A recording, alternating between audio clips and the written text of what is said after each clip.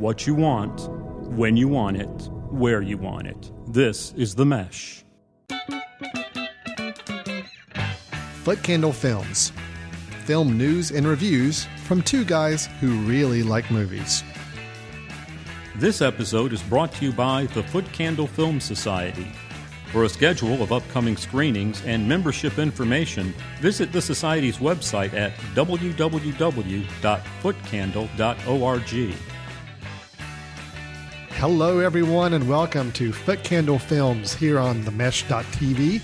I am Alan, and this is Chris across from me. Hello, podcast listeners. Chris, man, love your t-shirt. I have not seen that yet. Chris is wearing a very, very cool Star Wars Millennium Falcon schematic type of t-shirt, and it's very, very nice. I like it.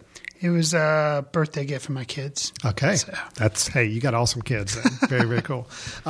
Probably not any big Star Wars news today on our show, but I'll tell you what we do have is another childhood favorite franchise that we're going to talk about a little bit, and that would be The Muppets, as we do a review of Muppets Most Wanted. Indeed. We're going to follow that up with a discussion and review on the film Grand Piano, which I'm subtitling Hobbit Plays a Piano is basically what I'm looking at it, because it's Elijah Wood starring in a thriller. He's forever typecast as Frodo the Hobbit. So we're going to talk about those two films, and then we're going to talk about a little bit of movie news, some industry news and things happening. And we're going to end up the show, just like we always do, giving our recommendation of a film we think you ought to check out, something that's available online that you can find or get pretty easy access to. That's going to be our show today. Foot Candle Films. Sound like a good plan to you, Chris? Sounds good. Let's get started then. We're going to jump right into our first movie review, which is Muppets Most Wanted. The world's greatest criminal has stolen the greatest treasures, escaped the greatest prisons, and he bears a strong resemblance to someone you know. It's not easy being mean. It's Constantine, the world's most dangerous frog. Check this out. Ah! Oh, look, it's Kermit. Ah! Well, what did you do with Kermit? So, Alan. Yes. They're doing a sequel. They're back by popular demand. Oh Come on, everybody, strike up the band. They're doing a sequel. That's what they do in Hollywood. And everybody knows the sequel's never quite as good. Okay. Yes, I probably wasn't on key, but I didn't have any music backing me up. Well, that's your excuse. Yeah. So, yeah, that'll be my excuse anyway. So, Alan, the sequel. Yes. There is a song starting off that is, we're doing a sequel in the movie. And they have that line, the sequel is never quite as good. Mm-hmm. So, Alan, what was your opinion on the sequel, Muppets Most Wanted? You know what? I think I might have liked this one just a tad bit better than the original one. Yeah. Okay. And I'll tell you why. I mean, the whole reboot of the Muppets, I guess you could call it, from a few years ago, the Jason Segel, and then you had Brett... What's his last name? Brett McKenzie from Flight of the Conchords, musician, and he composed most of the songs. Yes. I felt, even though I really liked the first, the previous one, and I know you were a huge fan of it. It was. I think it may have been. I'll have to get with the intern, but my favorite of the year, and I really enjoyed it. But I also felt it was just a little tiny bit off tonal wise, in that I just felt like it was too much. Oh, let's remember the Muppets. Too much baking the nostalgia. And not enough just having a fun time. Okay. Now, I will say with this movie, this movie's all about the fun time. There's really very little, let's think back to who the Muppets are and why they're so important to our childhood and blah, blah, blah. There's none of that. This is all hijinks, madcap stuff going on. I had a really fun time with it. I enjoyed it. I guess I'd say I enjoyed it differently than the previous movie. Maybe not more, just in a different way. Sure. I found myself laughing a lot, enjoying a lot of the little in-jokes, a lot of the cameos. I thought it had a story, it had a plot, it was fun. I enjoyed the movie a lot. I really did have a good fun time with it. How about you? I'm curious to hear your thoughts, because I know you were such a big fan of the first one. Yeah, I was a huge fan of the first one. So like the song kind of hints, the sequel is never quite as good. That's kind of how I feel about it. Not to say that it's a bad movie. If I had to actually pin down my major hang up on the movie, I'd basically say that the songs didn't hit me like the songs from the first movie did. And that first movie was basically a musical with Muppet comedy thrown in. And this had a lot of songs too. And the songs just didn't stick with me. I'll give you that much. I do think, other than we're doing a sequel, which was the very first number. So I'll tell you, for the first Muppet movie, there were 2 songs that were awesome songs. That was the opening song. Yes, Everything is Perfect. Yeah, right. And then the Manor Muppet. Yes, perfect Muppet songs. Right there with you. All the rest of them were not so good for me. This one, you don't have a standout song. There's not a song that I'm walking out of there humming. But overall, I think the overall baseline quality, average quality, was a little bit better for me of the songs. I enjoyed every song in this movie, even though none of them were absolute just favorites. I'm going to be humming on my way out of the theater. Well, and they were still done by Brett McKenzie, which actually, when the movie was going for a while, I thought I wonder if it's because the songs are not being done by Brett McKenzie, and maybe that's why I'm not appreciating it. But as it turns out, they were done. Yeah. So I was like, well, that's not it. I think it just, the standout songs in the first movie were really good for me. And then the songs that maybe weren't standout, but I thought they were really clever, such as the Barbershop Quartet of Smells Like Teen Spirit. Mm-hmm. There was not a moment like that in this movie that I really thought, wow, that is genius. They also did the Chickens Singing Forget You, or the other title that we won't mention on air. And there was, the cleverness wasn't there. The songs were still well constructed and they moved, but just something about the freshness and the cleverness just didn't strike me. I don't know. But, because I really enjoyed the is it Constantine? Was that the Bad Frog's name? Yes. Constantine and the number 2 song. Evil Kermit. That song I thought was fun. I thought the song I thought all the sequences in the gulag of the prisoners putting on a stage performance, I really had a fun time with. I mean, luckily they didn't dwell too long on those. They were pretty quick moments.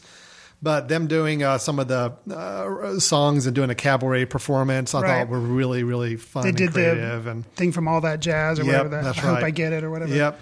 I thought those were just funny enough touches that really kind of kept the music a little more diversified this time. Okay. I enjoyed that. So, yeah. I think one of the things that I'm surprised that you kind of maybe didn't mention it, because you have this fear with movies, often sequels, specifically with comic book movies, they increase the number of bad guys. Too much. Increase the number of bad guys.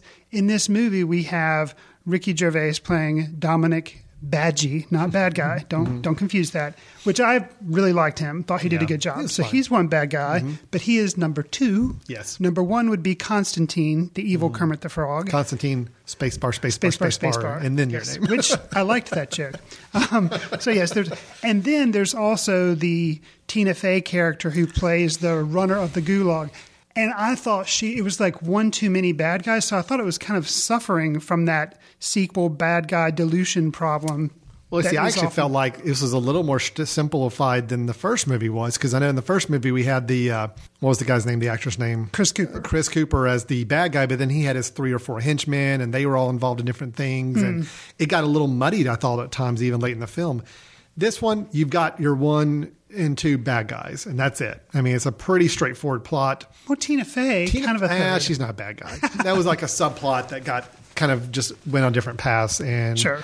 I don't think she's really a bad guy in the movie sense. So, it was a fun, silly movie. Had a lot of good humor for both kids and adults. My kids enjoyed it.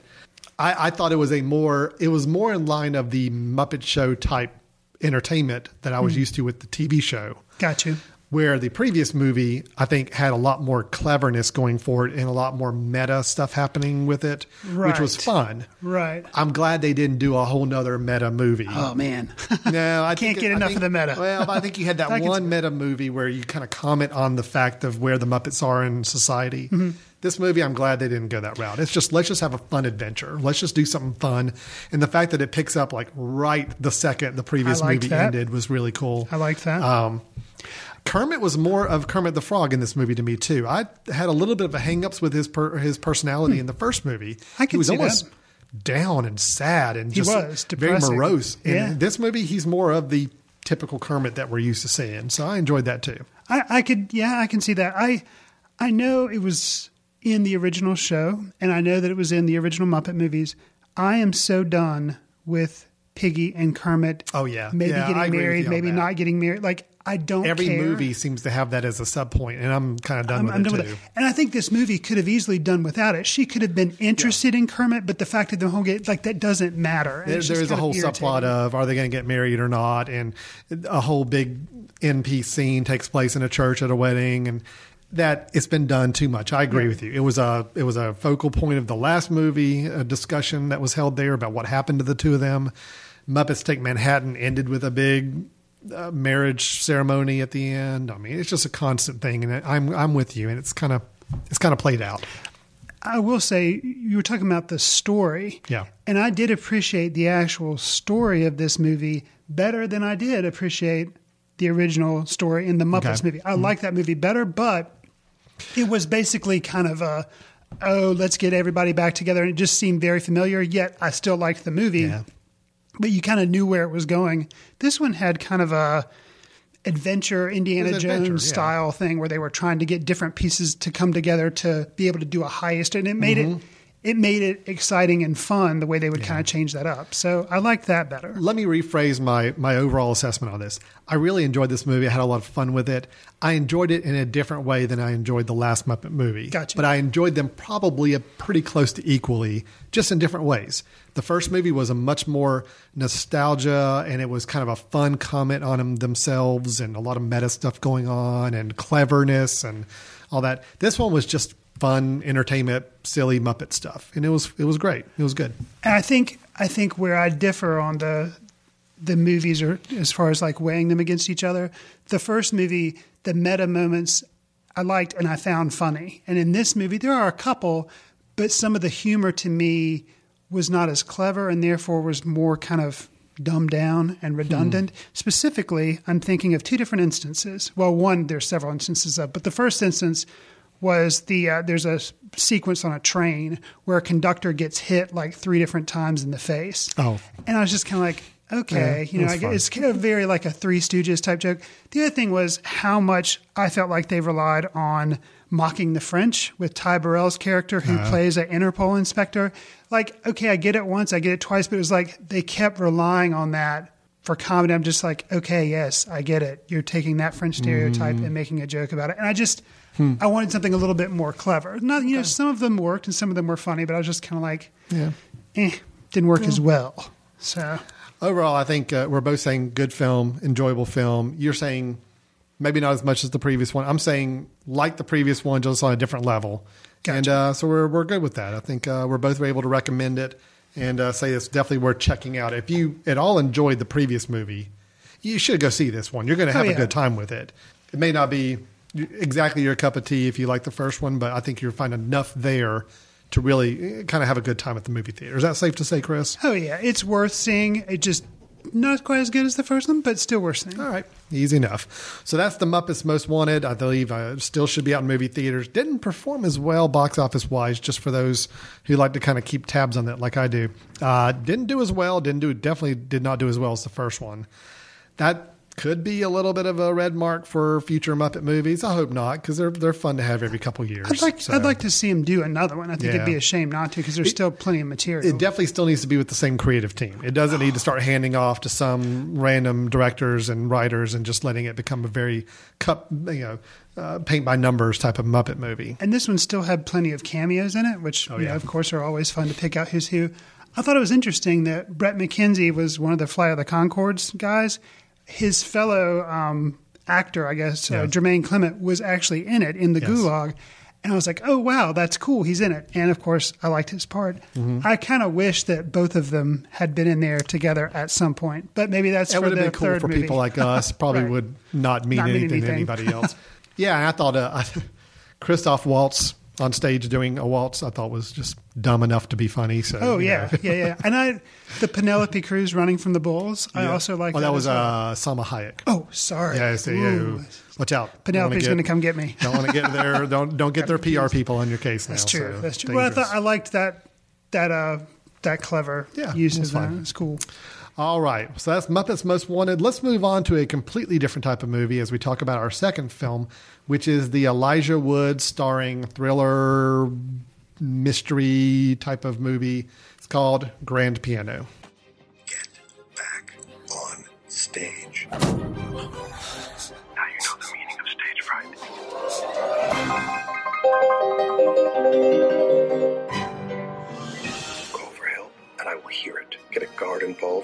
will know it. If you do any of these things, your wife will die. Play a wrong note, and you will die. I'll give you all the money I have. I don't want your money. Then what? I want you to play the most flawless concert of your life.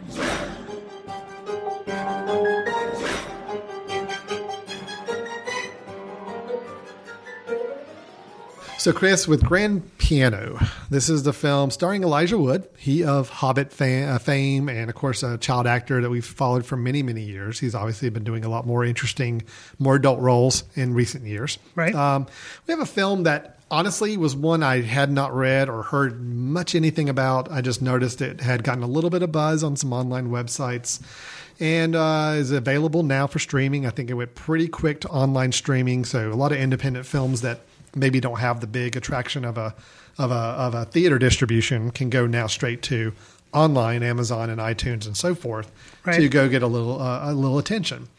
So I thought it was interesting when you read the description. It sounds like a very interesting thriller concept where you basically have Elijah Wood playing a concert pianist, very world renowned, but who's been away from the stage for several years, based off of some sort of mental breakdown, kind of freak out, during one of his performances where he could not finish a certain piece. Right. And he just kind of buried him emotionally, and he has not been back onto the stage in a while. He comes to a comeback concert. It's very highly touted. It's got a big crowd in the audience. And as he sits at the piano and starts to play, he realizes there are notes in his sheet music that's been given to him, basically letting him know that if he stops playing or in any way tips off what's going on, that either he and or his wife will be murdered. Mm-hmm. And enough of a hints are given to him with seeing the scope, the little red dot, that we always see in the big thriller movies, the little red dot on your body, knowing that there's a gun pointing at you. He sees enough things to convince him that, yes, this is true. So the movie plays out as a little bit of a cat and mouse thing between him on stage trying to put on a concert with a sniper basically ready to pick off him or his wife at any given moment. Yes. That's the way I just described it. I could see this being a perfect Alfred Hitchcock, Absolutely. Brian De Palma type of thriller movie. High concept, kind of a Speed meets Phone Booth meets something else with all that. Sure. And, so on paper, sounds pretty interesting. The trailer makes it look like a very heightened thriller. My question to you is, does this come anywhere close to Brian De Palma, Alfred Hitchcock level of thrills and excitement, or are we in completely different ballparks here? I mean, it definitely is ascribing to try to do that. It's trying to do that, and it succeeds to some degree. But basically, the third act kind of falls apart, and it kind of goes off the rails for me. But until then, until that final third of the movie, it does the amount of suspense they're able to build up and the antagonistic relationship between the pianist and the sniper, I thought was pretty well done. Okay. So I did enjoy that. Mentioning Hitchcock, something that struck me about this movie as well, there was a lot of interesting camera work, a lot of fluid, steady shots, and then there's kind of a trick shot that happens at one point where it's kind of, it's hard to explain, but it's almost like a split screen type thing. Well, it evolves. You don't think it's going to be a split screen. Right. You see the concert from the balcony. You see the concert going on, and you see the hallway on the balcony. Yes. You think they're connected, but then you actually find out they're split as you're zooming into the concert hall, and you're still down the hallway with it. Yeah, it was interesting. And I thought that was really, really well done. I wasn't expecting that. So there are several aspects of it I admire. It was just that the final third of it kind of fell apart for me. I'm almost echoing you, although I'm going to probably come out a little more positive on this than you are. Okay. The third act, I think with any kind of high concept thriller like this, is generally the weakest part of the movie. Even a movie like Speed, which I do believe. I'm going to bring out the Keanu Reeves movie here. Okay. I'm going this. Well, I'm interesting going this that you do bring up Keanu Reeves. Okay. Because this movie could be subtitled "The Return of Alex Winter," who was Bill in Bill and Ted's Excellent Adventure. That's right. Alex Winter does play a supporting role in this film, who was Bill in Bill and Ted. Correct. Right. Well, okay, so looking at a movie like Speed, which was another high concept thriller. The bus You're that on a couldn't bus stop. and you can't slow down. It has to keep going fast. Right. I loved that movie when it came out because I like really well done thrillers. I don't like your run of the mill thrillers. I like them to be very, very well made. And that one I think had the right components. It fell apart in the final third as well. It completely got away from its concept and it became just a chase movie and a bunch of action scenes and whatever. Okay. This one, you're right, had a little bit of that too. I'm thinking primarily the ending fight sequence. I'm not going to give away too much, but up in the rafters. Yes. That was ridiculous. You've nailed it. But it was a 5 to 10 minute portion of the movie. I didn't like it. I wish it had been done a little more cleverly, a little more interesting, this final confrontation between these two characters, but so be it. Overall, though, it wasn't enough for me to not say I enjoyed the movie. Oh, right. I did enjoy the movie. Sure. I thought it was a fun time. I thought cinematography was really well done for a thriller movie. And the fact is, it was the blending of the classical arts and some interesting, well done music and the performances into a thriller format. I thought was something I hadn't seen done before.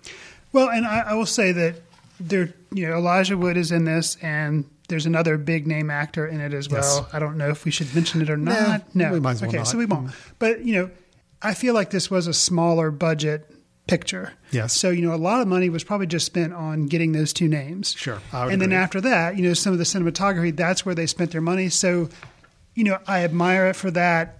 And I typically don't go in for thrillers, but this was a pretty well made one, except for that final. Yeah, the final third was weak. I'll give you that. And I'll say that something I appreciated too was, which is very Hitchcock referential. There's kind of a MacGuffin in that. Why is the sniper doing this? Yeah, and the MacGuffin in Hitchcock terms is usually like something that you think is really important, but in the end isn't important at all. It's just something that kind of keeps the movie rolling. So in this one, it's the motivation behind why the sniper is torturing this dude, this pianist. And in the end, they do reveal kind of, okay, this is kind of what was going on.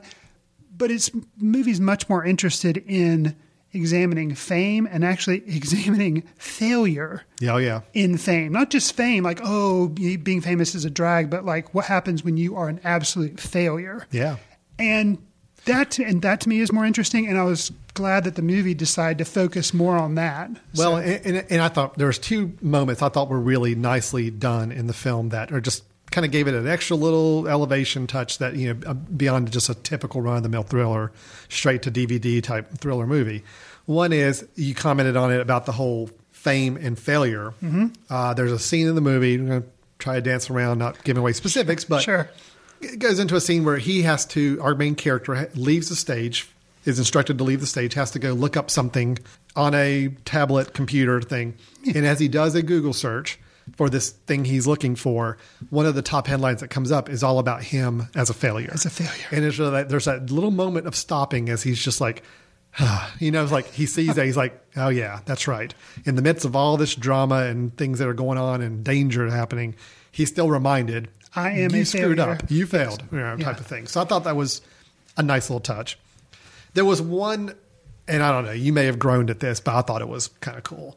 At the very, very end of the film, the last little scene, we're talking about inside in the moving truck. In the moving truck, where he goes in and you hear this noise that sounds a lot like applause and clapping and people. Turns out to be just raindrops hitting the top of the truck. But it was very intentionally done to make you think. He kind of has this moment of he gets to be a virtuoso performer. He even does it with the cape off and the rain's hitting the top of the truck. And it was a nicely done artistic touch to something that, again, some of these thriller movies wouldn't go that extra mile for. Well, and I appreciate the touch. It didn't click with me about the rain and the applause, but I can totally see that.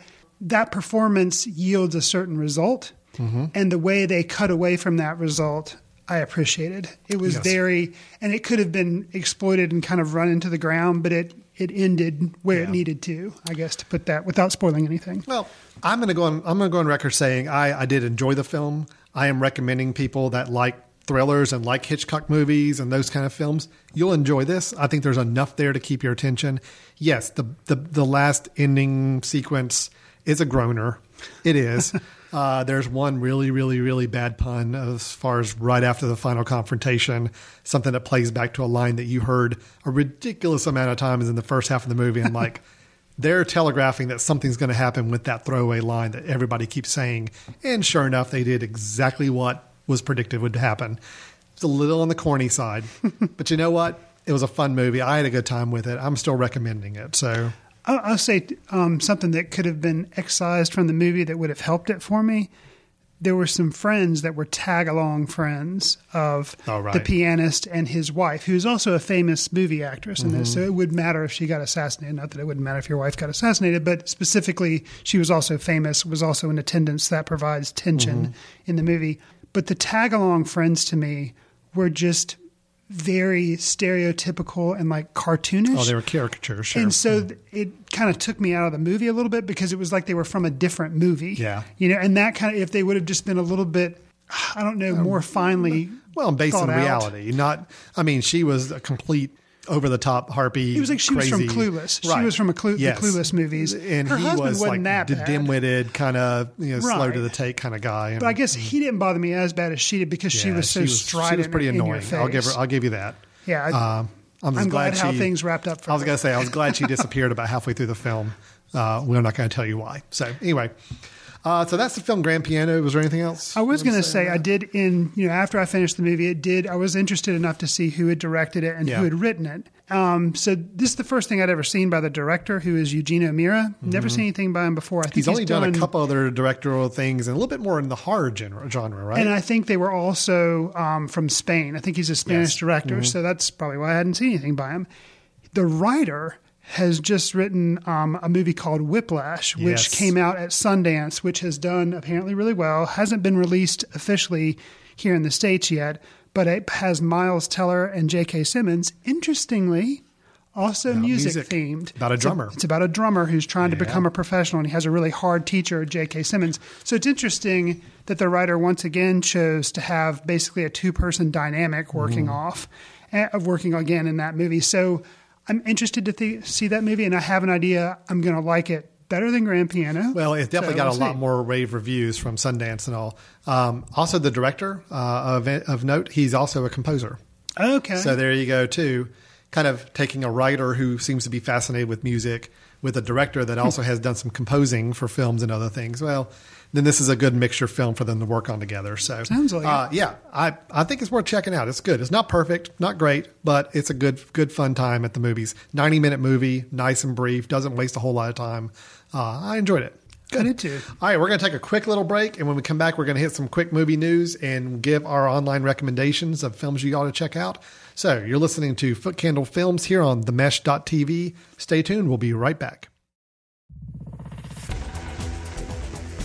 We'll get back to your show in a moment. Just a reminder, you're listening to The Mesh, an online media network of shows and programs ranging from business to arts, sports to entertainment, music to community. All programs are available on the website as well as through iTunes and YouTube. Find out more at themesh.tv and give us feedback on what you like. And now, as promised, back to your show.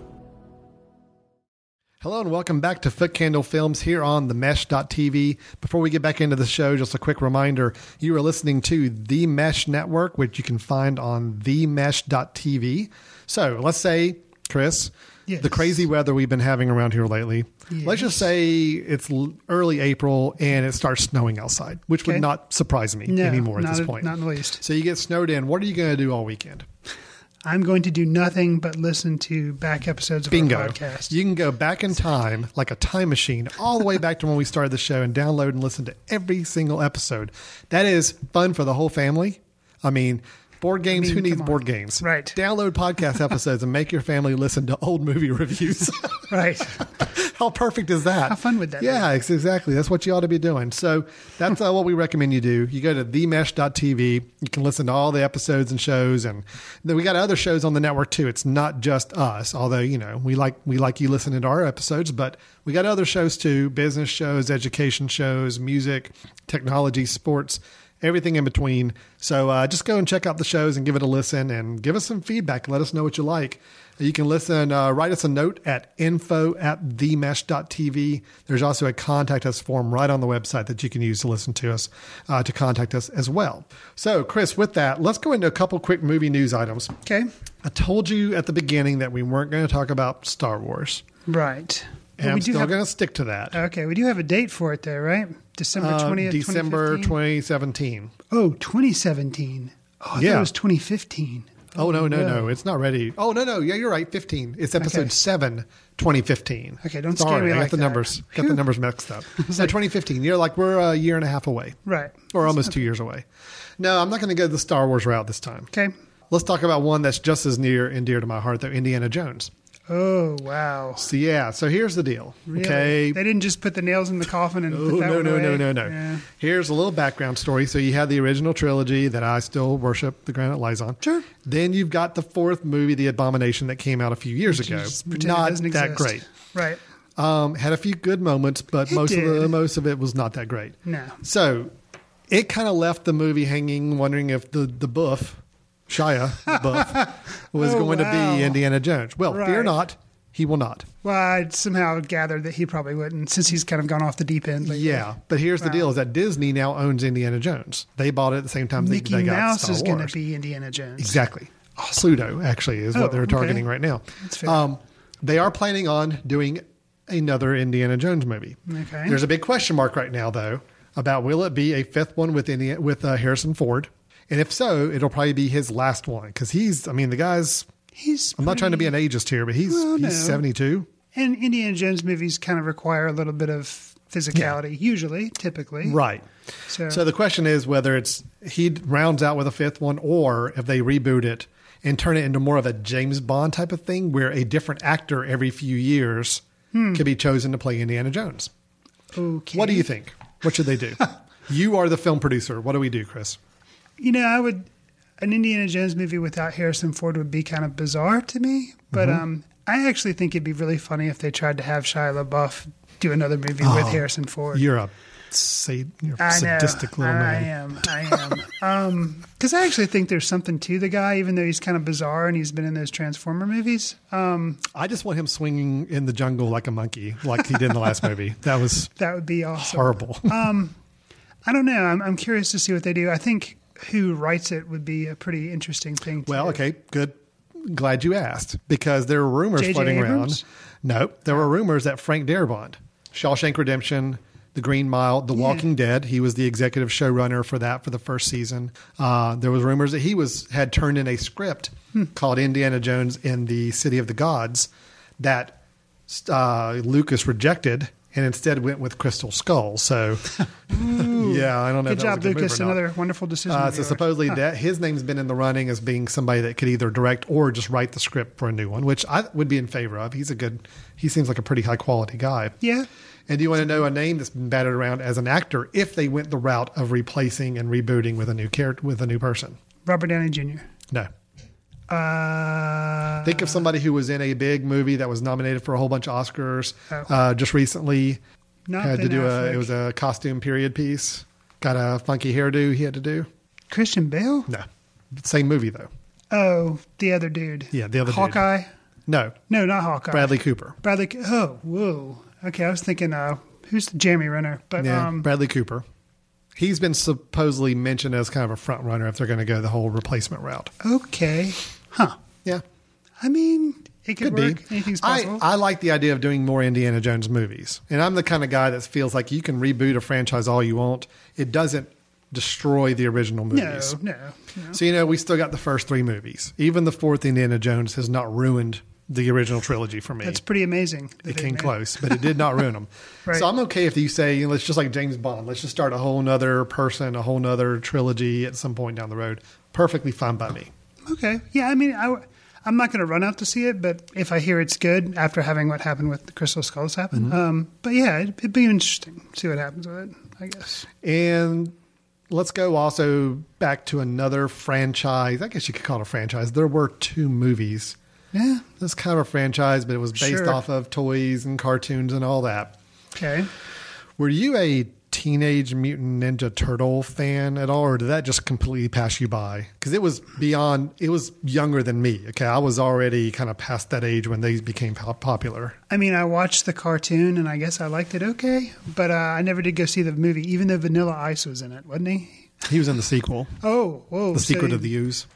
The fact that I know that is embarrassing. Pretty amazing. I wish I could take that back. I don't think I've ever seen any of the original two, so it's kind of surprising. But I've heard that they are doing a new movie and they've got a trailer out, but I haven't seen it.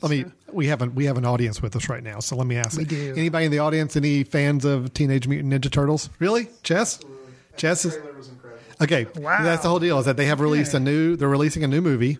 It is not. It is human acting with CGI turtles. Okay, so it's not all CGI and it's not humans in latex costumes. It is the costumes. CGI human blending. Okay. Okay. Here's warning sign number 1. Even though Chess in our audience has said that the trailer is awesome, warning sign number 1, produced by Michael Bay. Well, I mean, let that soak in for a an minute. action movie with fighting turtles, I could see him doing that. Okay. All right. Okay. Would I want him doing Indiana Jones? No. The lead girl, which remind me again what the character's name is? April. I actually do know that. And do you know who's playing April in this rebooted movie? Kate Beckinsale. Megan Fox. Well, that works because she's the Transformer girl. Isn't She is the Transformer girl. Okay. Yeah. Yeah, well, with Michael Bay. Yes, of course. So All is right. Shia LaBeouf going to be in Teenage Mutant Ninja Turtles? I don't know. He may be. Maybe he's Shredder. Is that Shredder? Shredder's the bad guy? Is that, And he am I has a right in mask that? on the whole time. Actually, I know who it is. It's William Fincher is Shredder, who was the bad guy in The Lone Ranger. He's been in a bunch of movies. He was in Go. He was a lot of other stuff. Yeah. I'll tell you what. The turtles, the faces of the turtles, they creep me out. Really? Jess, are you with me on this? I mean, they looked weird. I thought they looked better than the 1993. Chess is saying they look better than the 1993 movie, but of course that was just guys in a big rubber suit, right? Right. So I mean, it doesn't take a whole lot to look better. But they're creepy looking. I'm just going to tell you. Because they looked realistic, or because almost a little too realistic. Huh? Yeah. I have a turtle. We have a pet turtle at our house. Is he a ninja? No, he's not. Okay. And I don't think he's a teenager because he's been around a long time. Right. I've seen a turtle's face pretty close up. I don't know if this looked like I guess it is a mutant turtle though, so There it could be anything goes. Any other Teenage Mutant Ninja Turtle fans? Lee? Yeah, we need to bring Vanilla Ice back, though. Lee is saying that we need to bring Vanilla Ice back, or the equivalent of Vanilla Ice in today's society. I don't know who that would be. Who would that be? I don't know. We'll have to really think through that and see. Oh, somebody saying good. Macklemore back there? I don't know. Yes, you guys are way too into the MTV. I don't know these pop culture references. So Turtles can go thrift shopping. There you go. That'd be awesome. Oh, and I'm getting a sign from the audience. Thank you. I love having an audience here. Warning sign number 3. The film is also being co-produced by Nickelodeon Studios. Well, So Nickelodeon plus Michael Bay plus Megan Fox plus creepy turtle faces. which makes you wonder what it's going to be rated. Oh, it'll be PG or PG-13. Michael Bay doing a PG movie. That'd be interesting. Could be. But Nickelodeon makes you think it would be. Huh. Could be. Interesting. Yep. So anyway, we got a interesting little thing going on there with that particular movie. So I wanted to throw that out there. That was 2 franchises from our youth that are coming back in some way, shape, or form. Fair like enough. all of them do. And when are we getting a Never-Ending Story reboot? It's surely can't be far It off. has to be. I mean, they made 2 movies back in the 80s. That's the minimum requirement. If you made 2 movies of a franchise, it has to be rebooted here in the 2000s. And I want like David Gordon Green doing it, or That would be awesome. someone else. David Gordon Green, I think, would be who I would want. That's all I've got for news other than Chris. Oh, we have one more news item. Do we really? Do we have to bring this up? Yes. What is it? Alan, Yes. you did not win the Oscar challenge. I did not. I lost. And did you go see Ride Along? No. Okay. Now, careful, because I think there is a provision in the contest rules that if you don't see it within 2 weeks of this recording, you also have to take in Tyler Perry's The Single Moms Club, which has a 17% Rotten Tomatoes rating. So, just as a backup, as a warning, I'm just throwing that out there. Just so everybody knows what we're talking about. Since I did lose the Oscar pool, the bet we had is that I would go see the worst rated on Rotten Tomatoes film that was still out in the theaters and have to go see it. And that turned out to be the film Ride Along, which I have not seen yet. I know I have to go see it. Now you're up in the ante and saying, if I don't go see it this coming week, I have to see 2 low rated Rotten Tomatoes movies. Yes, and report back to us with how wonderful they were so we can prove that you did actually see them. Fine, So- I will go this weekend. Okay. All right. So let's wrap up the show, Chris, with our online picks real quick. I think we both have a pick of a film that we want to recommend that everybody ought to check out. Chris, what is yours? Absolutely. I'm going to recommend the Disney movie from 2000, The Emperor's New Groove. It's available streaming on Netflix. Yes. And animation-wise, yes, this is nothing spectacular. The animation is actually not that great. It kind of, in a way, pays homage to like old Bugs Bunny cartoons. Yeah, it's more cartoonish and all. Then it doesn't have like a lot of fancy 3D animation stuff. Right. But what I really appreciate about it is the humor and the jokes. David Spade is in it. He plays the Emperor. He's awesome. And Patrick Warburton, who was like Putty in Seinfeld or whatever, he's in this movie and plays a henchman, and he is really, really funny. So it's, short, 78 minutes. It's a family movie, obviously. It's Disney, rated G. But I really enjoy it and would highly recommend it. Very cool. Yeah, I have seen that several times. I actually think it's hilarious. It's one of those where you go to watch the movie not because it's a Disney spectacle and beautiful animation. You watch it because it's just funny. Funny. And it's one of the few last funny things I remember David Spade doing as well. So that's true. For whatever that's worth. Sad but true. I'm going to mention a movie, and I know it was a Foot Candle film that we showed many, many years ago. Okay. But only because this director just has another film coming out either now or soon or just recently. I don't really remember. Scott Cooper, who directed his first film, was the film Crazy Heart. Okay. Jeff Bridges. I think Jeff Bridges is just the man. And I just think anything he touches, even if the movie's horrible, I will still watch Jeff Bridges act in it. He's the dude. He is the dude. And Crazy Heart wasn't like a comeback because he'd still been in a lot of movies up to that point. I think it was the first one that really reminded everybody he's a good actor. Right. Because it really is. He plays a kind of down the beaten path performer, country western kind of performer. And he's now just in a very low point in his life. He's just kind of going from bar to bar performing, and he basically gets reconnected, I guess, with a young woman who's a reporter trying to do a story on him. Yeah. It's been a little while since I've seen this film, but it's just one of those as I look back and try to think about films that maybe didn't get quite the attention.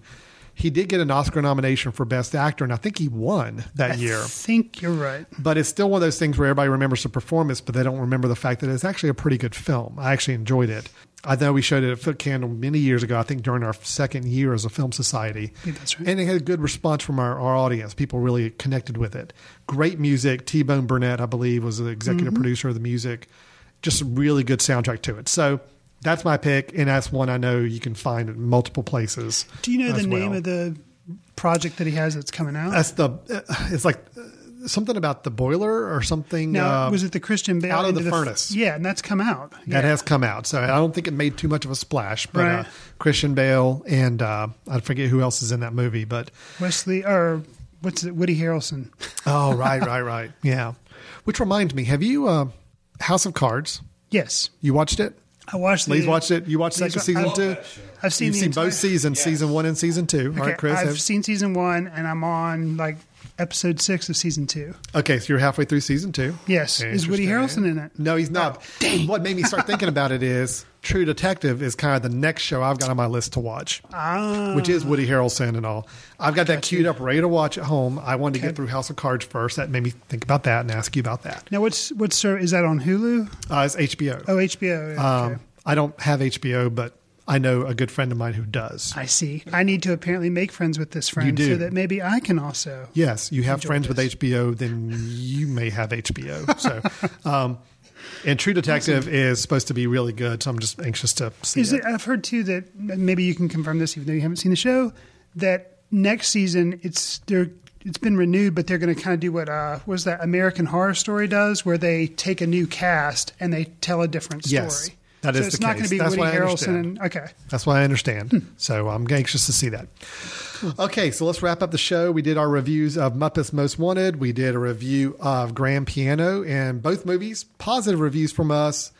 I'm probably a little more positive on both of them than you were. I liked Muppets Most Wanted, maybe even a little bit better than the last Muppets movie. You thought a little below, but still enjoyable. I think... Yeah, minor Muppets, minor Hitchcock is how I would sign up to. And you also thought Grand Piano was okay. Right. I thought it was pretty good. So that's kind of our rating scale. Okay, pretty good, great. So neither of us are saying Grand Piano is a great movie, but definitely fun time at the movies to check out if you're interested in some thrillers.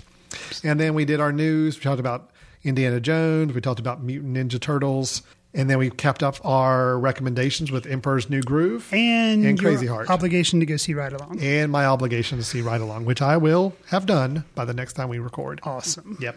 So with that, we're going to wrap it up. Thanks so much for listening to Foot Candle Films. Thanks to our audience. We have an audience behind us. You guys intimidated us a little bit. So. Disclaimer, they're here to record another show, so like breathing down our necks. Chris, you ruined the illusion. I did. I had everybody in the audience. I had all of our listeners thinking there was like 100 people. Sitting. You're right. The roar of the audience in the background. Thank you. Thank you for coming out and watching our show. Oh, well. Yeah, it's just guys here for the next show. But with that, we're going to wrap it up. Thanks so much for listening. Please subscribe on iTunes or Stitcher Radio or any other place where good quality podcasts are found. And subscribe so you can get all the future episodes from us as well. And send us some feedback. Give us some star ratings or comments on iTunes, or drop us a line at info@themesh.tv and let us know how we're doing. Thanks a lot for listening. We'll talk to you next time. See you in the ticket line.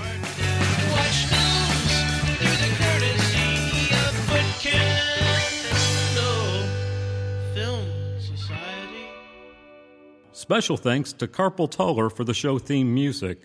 For more about Carpal Tuller, visit www.carpaltuller.com. You've been listening to The Mesh, an online media network of shows and programs ranging from business to arts, sports to entertainment, music to community. All programs are available on the website as well as through iTunes and YouTube. Check us out online at themesh.tv. Discover other network shows and give us feedback on what you just heard.